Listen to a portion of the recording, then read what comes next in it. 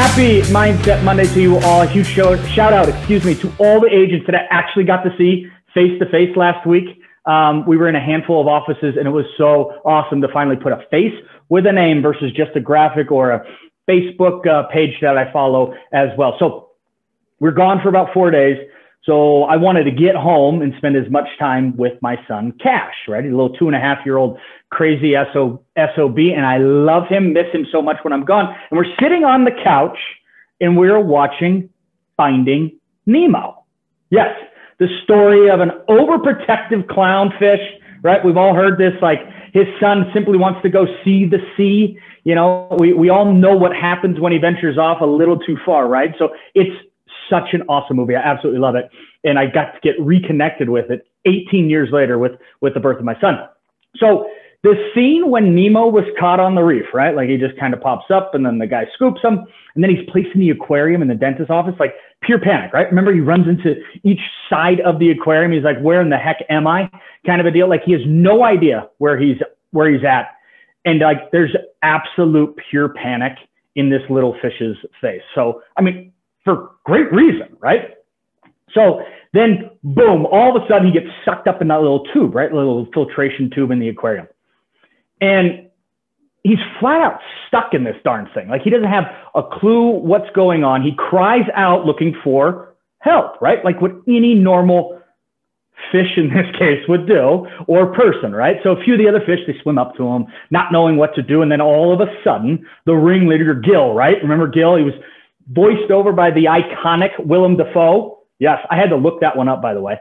And he says to Nemo, as Nemo's asking for help, please help.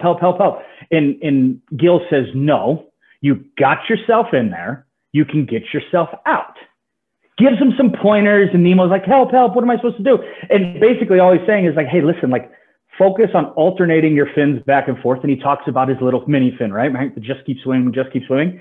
And Gil shows him his fin, which was completely shredded at some point. And he goes, it never stopped me before, right? So just think about what you need to do.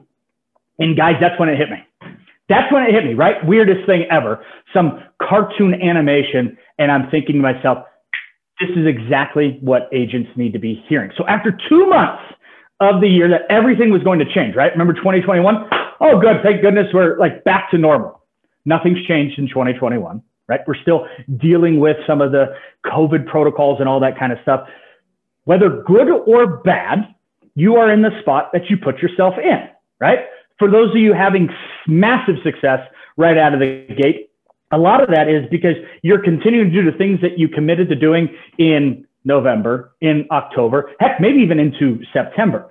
For those of us in a jam, for those of us in a squeeze, for those stuck in the filtration tube, think about what you need to do, then focus and just do. The magic bullet in real estate is not this.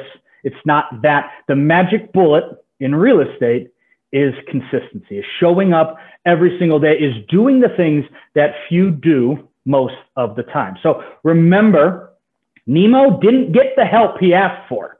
Nemo simply applied the advice he was given and got himself out of that filtration tube, that predicament, if you will.